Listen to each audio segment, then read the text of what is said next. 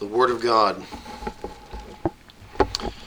I am astonished that you are so quickly deserting him who called you in the grace of Christ and are turning to a different gospel.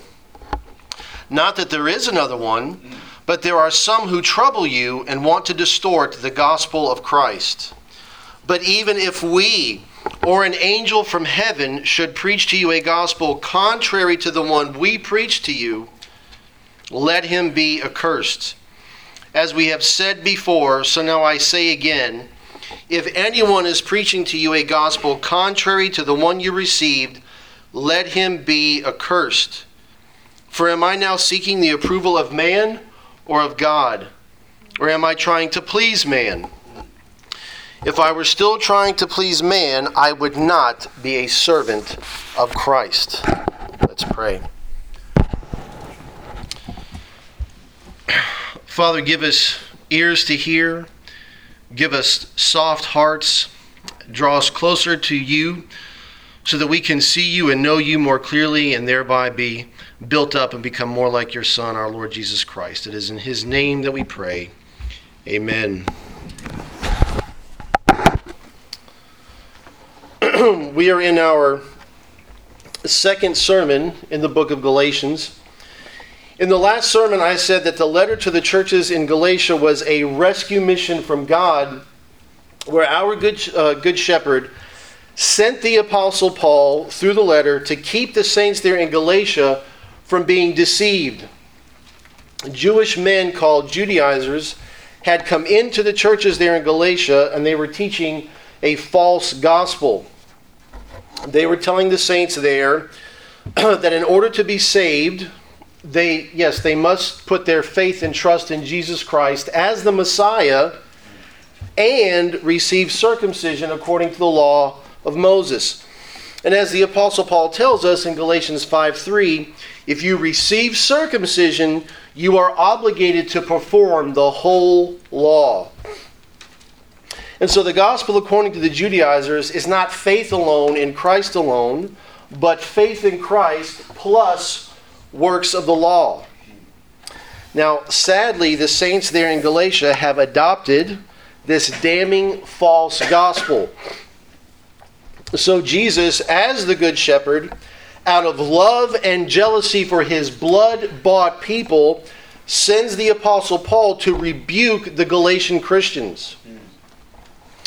The harsh posture that the Apostle Paul takes is evident by the fact that there is no giving of thanks for the saints there in Galatia.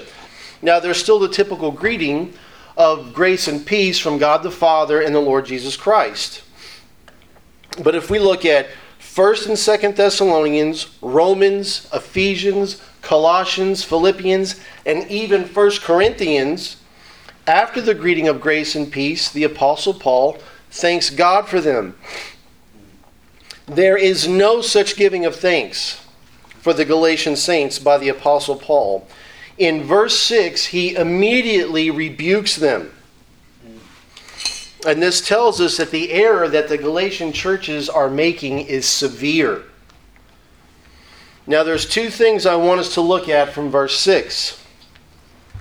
The first is that God called the saints there in Galatia in the grace of Christ.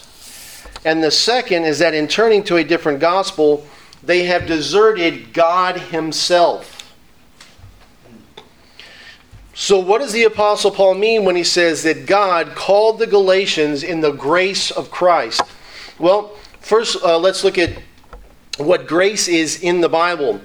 In the Old and New Testament both, it means to have favor and kindness given to one who is not deserving or worthy of it. And so if it is not deserved, what is it? It is a gift. And so grace does not originate in the recipient in any way, but in the one who extends it. Amen. Now, the grace that God extended toward the saints there in Galatia started in the very call of the gospel itself. We must understand that there is no obligation on God's part to make the gospel known to any sinner. God is obligated to punish sinners for their sin, not show them goodness and kindness. If I have broken multiple Tennessee state laws, I would never do that.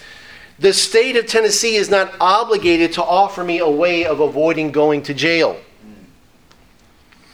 The moment we obligate God to get the gospel to any sinner anywhere, then our salvation no longer originates in God, but in us. If the Lord is obligated to make the gospel known, then every sinner that dies without hearing the gospel can rightly charge God with an act of injustice. No one who has done wrong can claim that they have been wrong themselves by not having favor shown to them as a result of their sin. And so if you are not yet a Christian, but you have heard the gospel of grace in Jesus Christ, know that God has already been gracious towards you. Many people throughout history have died without ever hearing the gospel. Now, there are many things that you might wish that God had offered to you or given to you in this life, but if you have heard the gospel, God has offered you His very best. He has offered His Son to you. Yes. Do not take this offer for granted. Now, you may have much life left to live, but God may harden your heart if you continually put off the free offer of the gospel of Christ. Now, God's grace does not end there regarding the Christians in Galatia. Paul calls the recipients of the letter Adelphos, brothers, in verse 11. And so at this point we can say that they had savingly received the gospel, or else Paul would not have addressed them as brothers. Scripture, however, teaches us that we do not have the ability to respond to the gospel in true faith apart from God's help. Salvation is offered to us through the gospel, but the gospel call comes to us in the form of a command. Acts 17:30 tells us that God commands or directs us to repent and believe the gospel. Jesus Himself gave the command in Mark 1:15, repent and believe the gospel. Yes. Yes. Now, folks, here's the thing. Anytime God gives a command, it is synonymous with law. The command to repent and believe the gospel is law. And so God holds His Son out to us, and He commands us to take Him as Savior and Lord by faith. But look at what God tells us in Romans chapter 8, verses 7 and 8. It says, "For the mind that is set on the flesh is hostile to God, for it does not submit to God's law. Indeed, it cannot.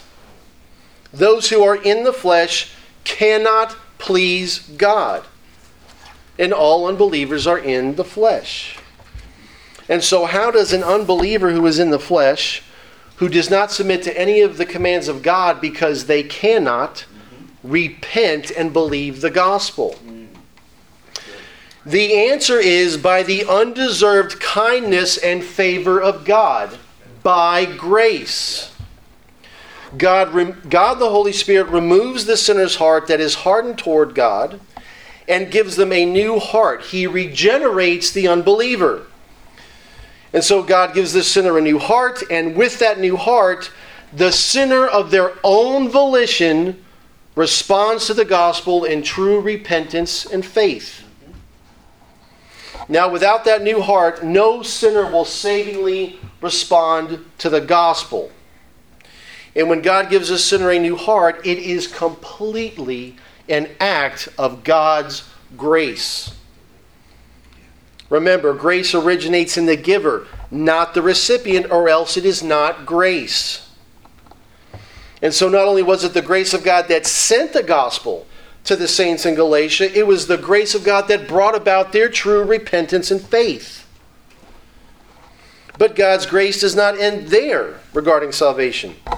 The very nature of the salvation that God provides in His Son is all the grace of God as well. Not only does Jesus die on the cross and wash away every single sin that His people have or ever will commit, His perfect obedience to the law of God is fully attributed to every believer. And so the believer doesn't get the punishment they deserve, but instead they receive what they are not worthy of, which is the perfect righteousness of Jesus. And so there is not one aspect of our salvation that does not involve the undeserved kindness of God. Our salvation is all the grace of God. And it was this gospel of grace that the Galatian saints were forsaking. They were in the process of what we would call apostatizing. This brings us to the second aspect that I want us to see in verse 6. The saints there in Galatia were not just abandoning a doctrine, they were abandoning God himself. Yes. If the gospel that Paul preached to the saints in Galatia is from God and not Paul, then to reject Paul's gospel is ultimately to reject God, not the Apostle Paul. And this is essentially what Jesus said to the 70 disciples in Luke 10:16 before he sent them out to proclaim the gospel.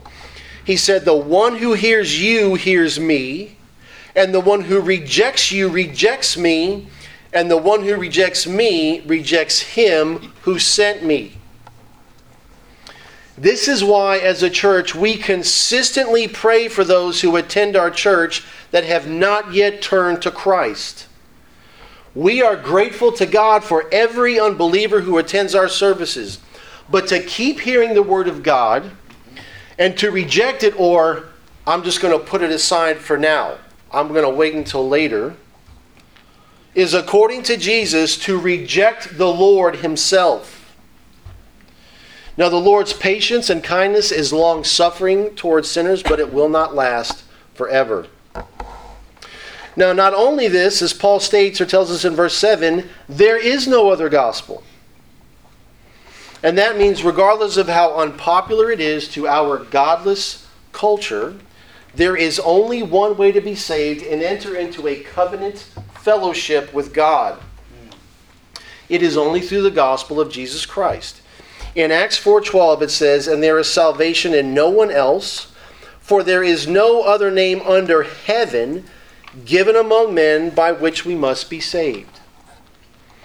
And so for the saints there in Galatia to turn to a false gospel is to abandon their covenant relationship with Yahweh. They are leaving the Lord. And to walk away from the one true God is to forsake life and embrace death. And this is why Paul is so concerned with the situation among the churches there in Galatia. This is why Jesus sends Paul on a rescue mission to keep the Galatian saints from fully apostatizing. Now, before we become too harsh ourselves toward the Galatian saints, we need to realize that we are not unsusceptible ourselves to this kind of error. The believers in Galatia had received the true gospel from the Apostle Paul himself and had even seen miracles.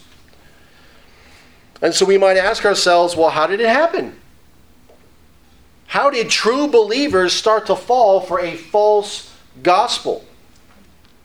Well, John Stott, a British Anglican theologian, tells us that the church's greatest troublemakers now, as then, are not those outside who oppose, ridicule, and persecute it, but those inside who try to change the gospel. The Judaizers were Jewish men who were found within the church. In Philip Ryken's commentary on Galatians, he says they were probably baptized members of the church. Now, folks, look, they would have professed that Jesus is the Messiah. They would have taught that Jesus shed his blood and died for our sins and was resurrected from the dead physically 3 days later. They would have taught repentance and faith in Jesus. They would have used the same terms and the same phrases that the Apostle Paul would have used in his teaching. And this is how they got their foot in the door to introduce a false gospel. But instead of taking away from the gospel, they added to it. Now we need to realize that the Apostle Paul is the apostle to the Gentiles. The Galatian saints there were mostly Gentiles. And so these Jewish believers could have come in and said, look, we've been acquainted with the Scriptures our whole lives. I mean, look, Paul is a great teacher. He isn't all wrong. But if you really want to be saved, you must be circumcised according to the law of God. Remember, the churches in Galatia didn't have a complete New Testament, and they didn't have Calvin's Institutes on the Christian religion either. All right, the Old Testament was the early church's Bible. And so it was true. The Judaizers had far more knowledge of the Old Testament scriptures than the Gentile Christians in Galatia did. And so the Judaizers would have used this to their advantage to try and manipulate the Galatian saints. So what happened? The letter to the Galatians is what happened. Now you might say, well, Dave, we do have the New Testament, and we do have Calvin's Institutes, so we're good.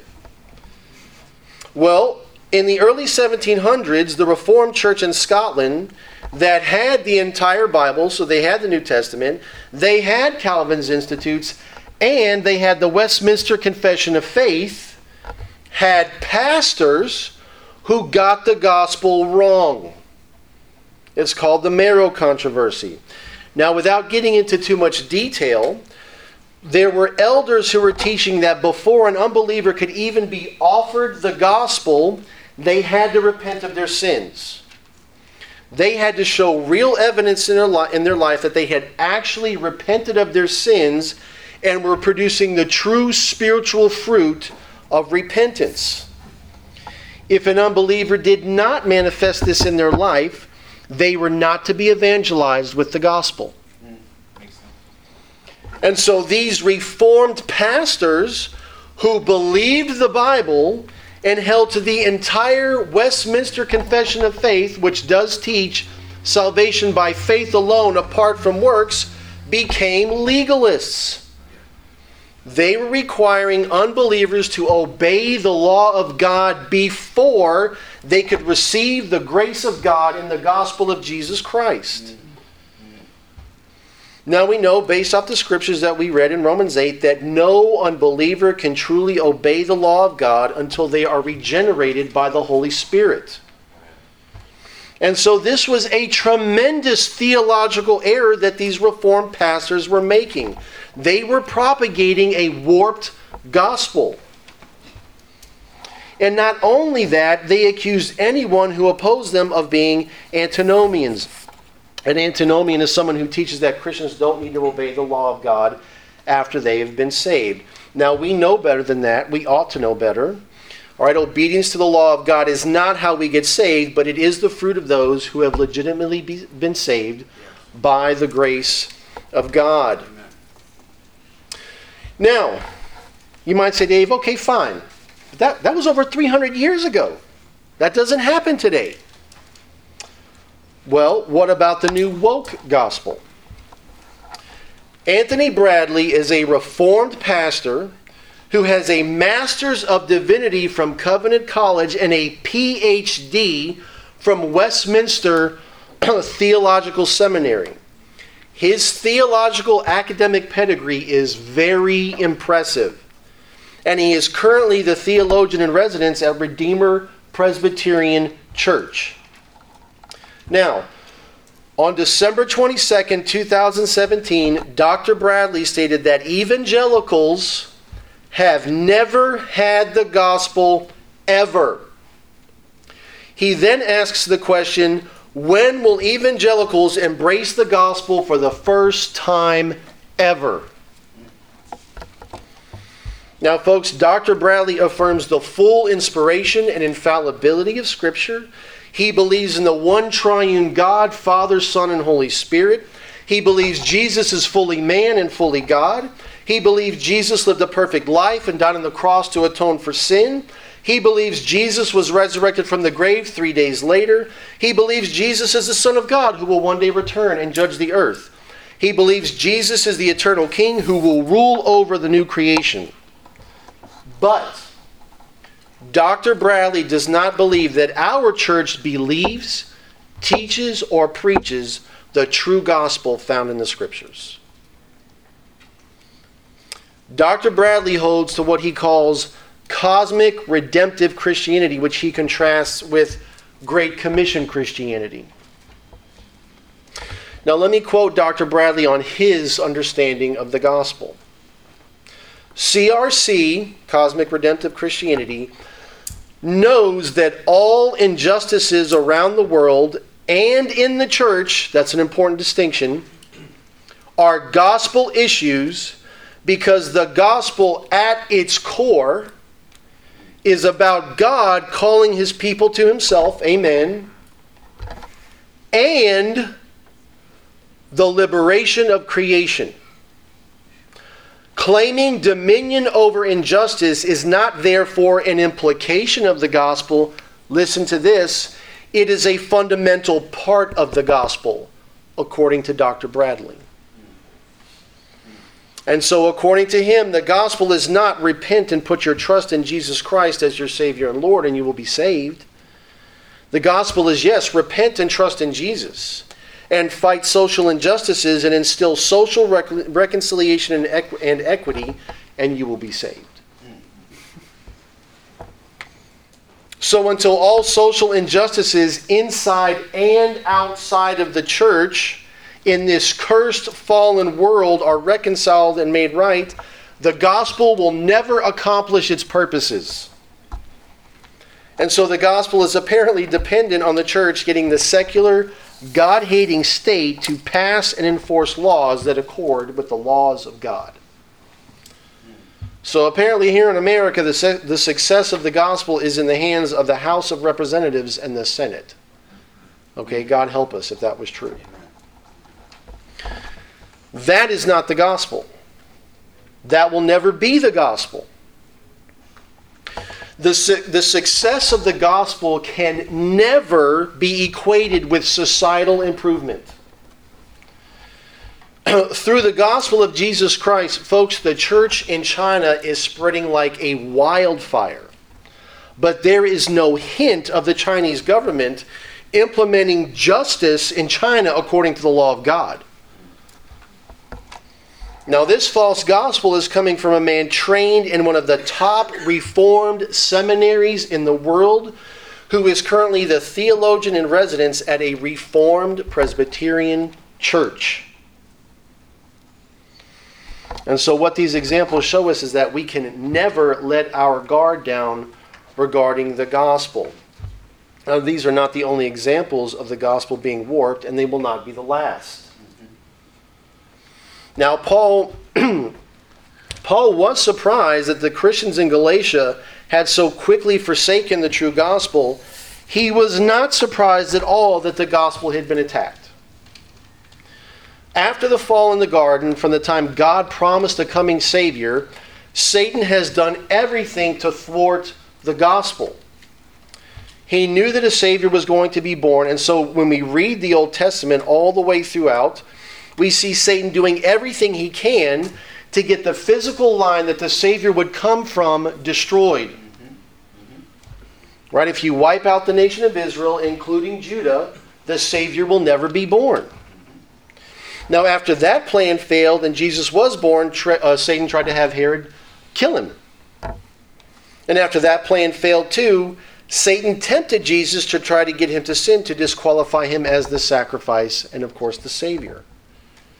Now, we all know that that plan also failed. And so once Jesus accomplished redemption on the cross and was resurrected, the only option that Satan had left was to distort the gospel. Since he failed in destroying the Savior, he is now trying to destroy the Savior's gospel. And so for us to let our guard down regarding the gospel is to believe that Satan has gone on permanent vacation and will never attack the gospel again. All right, we know that that is not true. He will never stop trying to destroy the gospel by distorting it through men within the church. And so until the Lord returns, we will always have to keep our guard up and make sure that we ourselves do not fall for a false gospel. Folks, it is not just a coincidence that the book of Galatians made it into Holy Scripture, where the church throughout history would be warned of a false gospel. All right, and the book of Galatians is not the only book in the New Testament either that sets forth the difference between a true and false gospel. And so the Lord himself is telling us the defense of the gospel will be a part of the church's life until Jesus returns. And these examples above show us that being reformed does not make us invincible to a false gospel. Amen. This is why Charles Spurgeon said that true discernment is not knowing the difference between right and wrong, but between right and almost right. And so we not only need to read our Bibles, we need to understand the Scriptures.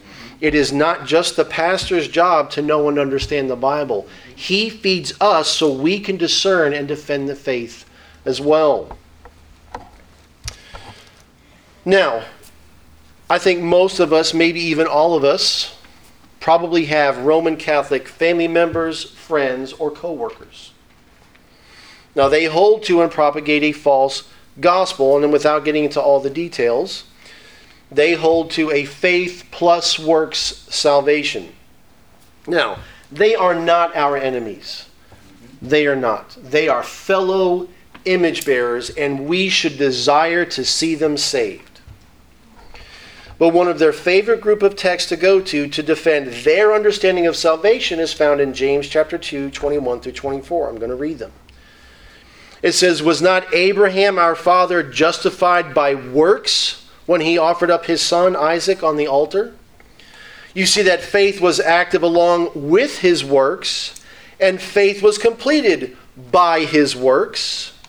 And the scripture was fulfilled that says, Abraham believed God, and it was counted to him as righteousness, and he was called a friend of God. You see that a person is justified by works and not by faith alone." So here's the question. Are you prepared to explain and defend the true gospel if they confront you with those scriptures? We ought to.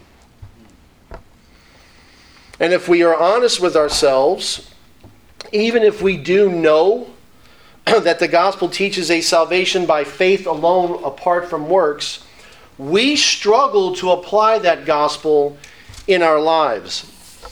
Now, what do I mean by that?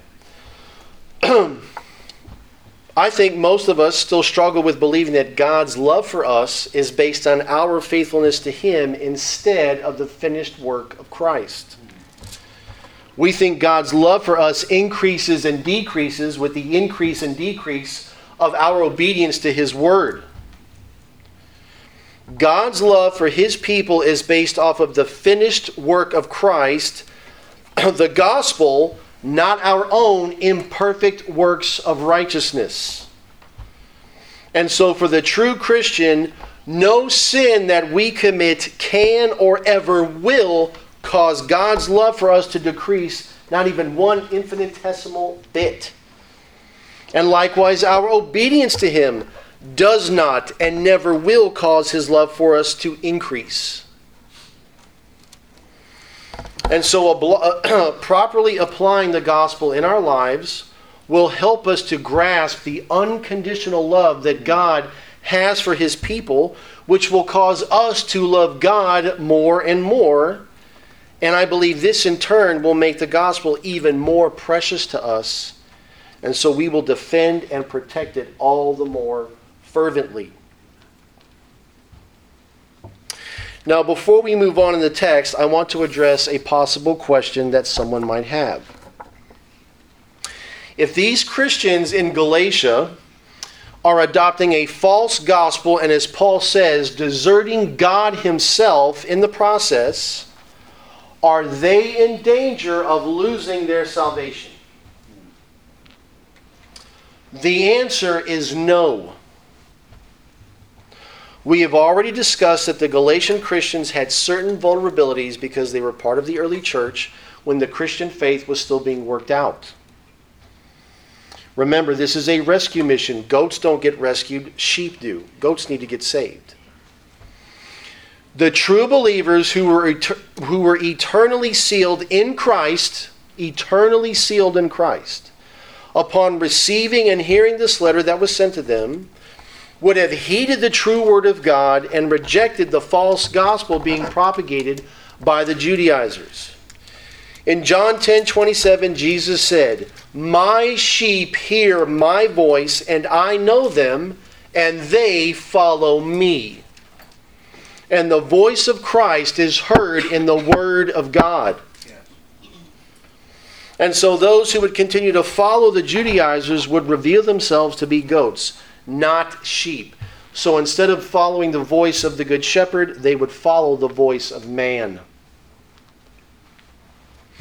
Now what this tells us is that God uses means to keep his people. And that's what the letter to the Galatians was. Again, I had referenced this in the previous sermon on the book of Galatians. Our doctrine of election and our strong biblical view of God's sovereignty does not mean that we sit on a log when heresy comes into the church. God equips his church, and he expects us to deal with heresy, especially a false gospel. Now, this ought to be good news for us because it means instead of just being spectators in the Christian faith, we are to be consistently engaged in it. I would rather be on the field than in the stands. Amen? Now, in verses 8 and 9, there is one of, if not the most severe curse found in the Word of God. Let's read these verses again. It says, "But even if we or an angel from heaven should preach to you a gospel contrary to the one we preach to you, let him be accursed. As we have said before, so now I say again, if anyone is preaching to you a gospel contrary to the one you received, let him be accursed." The word accursed in the Greek is the word anathema. And what it does is it carries the idea from the Old Testament of something being devoted to God to be utterly destroyed or annihilated. Remember, the city of Jericho was devoted to God for destruction. Nothing was to be left alive in that city, man or beast, and then it was burned to the ground. This is the sentiment being communicated towards those who teach, preach, or propagate a gospel contrary to the one that Paul has already proclaimed. Men as evil as Stalin or Hitler, who are responsible for the death of countless millions of people, could not have a stronger curse pronounced against them than anathema. Folks, here's the thing. Everything that God has planned to do for his glory from eternity past is grounded in the gospel. In 2 Corinthians chapter 1, verses 20 and 21, it says, "For all the promises of God find their yes in him," speaking of Christ. "That is why it is through him that we utter our amen to God for his glory." So, yes, the gospel of Christ is the only way a sinner can get saved. However, the gospel is not just about sinners being saved. The gospel is ultimately about the glory of God, not just the salvation of sinners. And folks, I think it is very easy for us to develop a narrow, man-centered view of the gospel. God created image bearers to bring glory to his name, and the gospel is how God restores sinners back to full image bearers so that they can carry out their created purpose, which is to bring glory to God. And so a false gospel is ultimately an attack on God's glory, not just a threat to sinners being saved from the wrath of God. Now, something else that I want us to notice from these verses is that it's not the messengers who give credibility to the gospel. Paul, an apostle of Christ, made an apostle by Christ to preach the gospel of Christ, tells us that even if he preaches a different gospel than the one that he himself proclaimed, he is to be devoted to destruction. Romans 1:16 tells us that the gospel, the true gospel, is the power of God, not man, to save sinners. The Apostle Paul had no confidence in himself, even as an apostle, to have any ability or power whatsoever to aid or influence a sinner to come to Christ. Listen to what he said in 1 Corinthians 2, 1 through 5.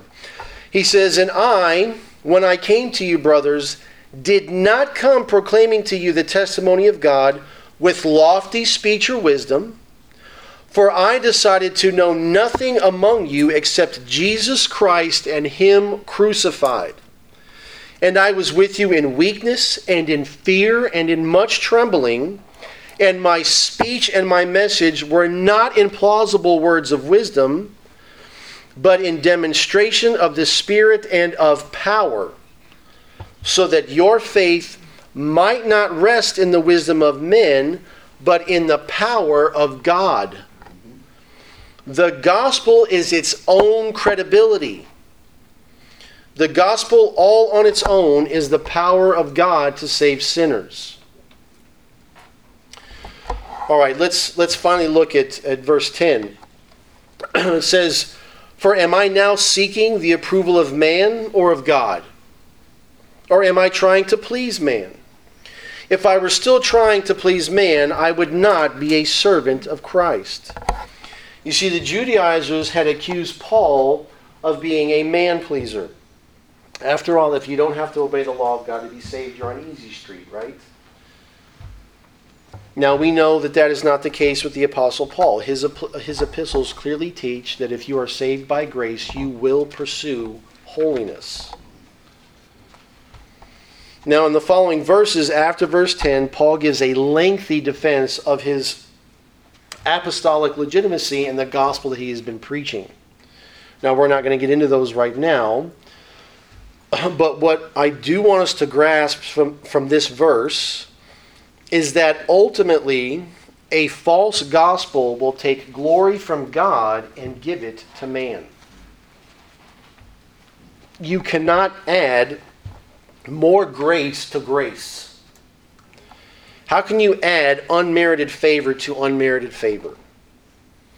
If the gospel is all of God's grace, which we have already discussed, then the only thing that can be added to it is merit-based. It will give credit to man in some form or fashion, which is why Paul says in preaching the gospel, he is serving God and not man. And folks, look, if our salvation is dependent on us in any way at all, that is not good news. Right. That's bad news. Right. But if our salvation is dependent on God alone, who is mighty to save, that Amen. is good news. Amen. It is the gospel of grace alone, through faith alone, in Christ alone, to the glory of God alone. Amen. Let's pray. Father, we ask you not to take the gospel for granted. Father, give us wisdom and discernment. And Father, I pray that the gospel would become more precious to us and that our love for you, for your goodness and grace to us, would grow and that we would be made more like your Son. We ask all of this in his name. Amen.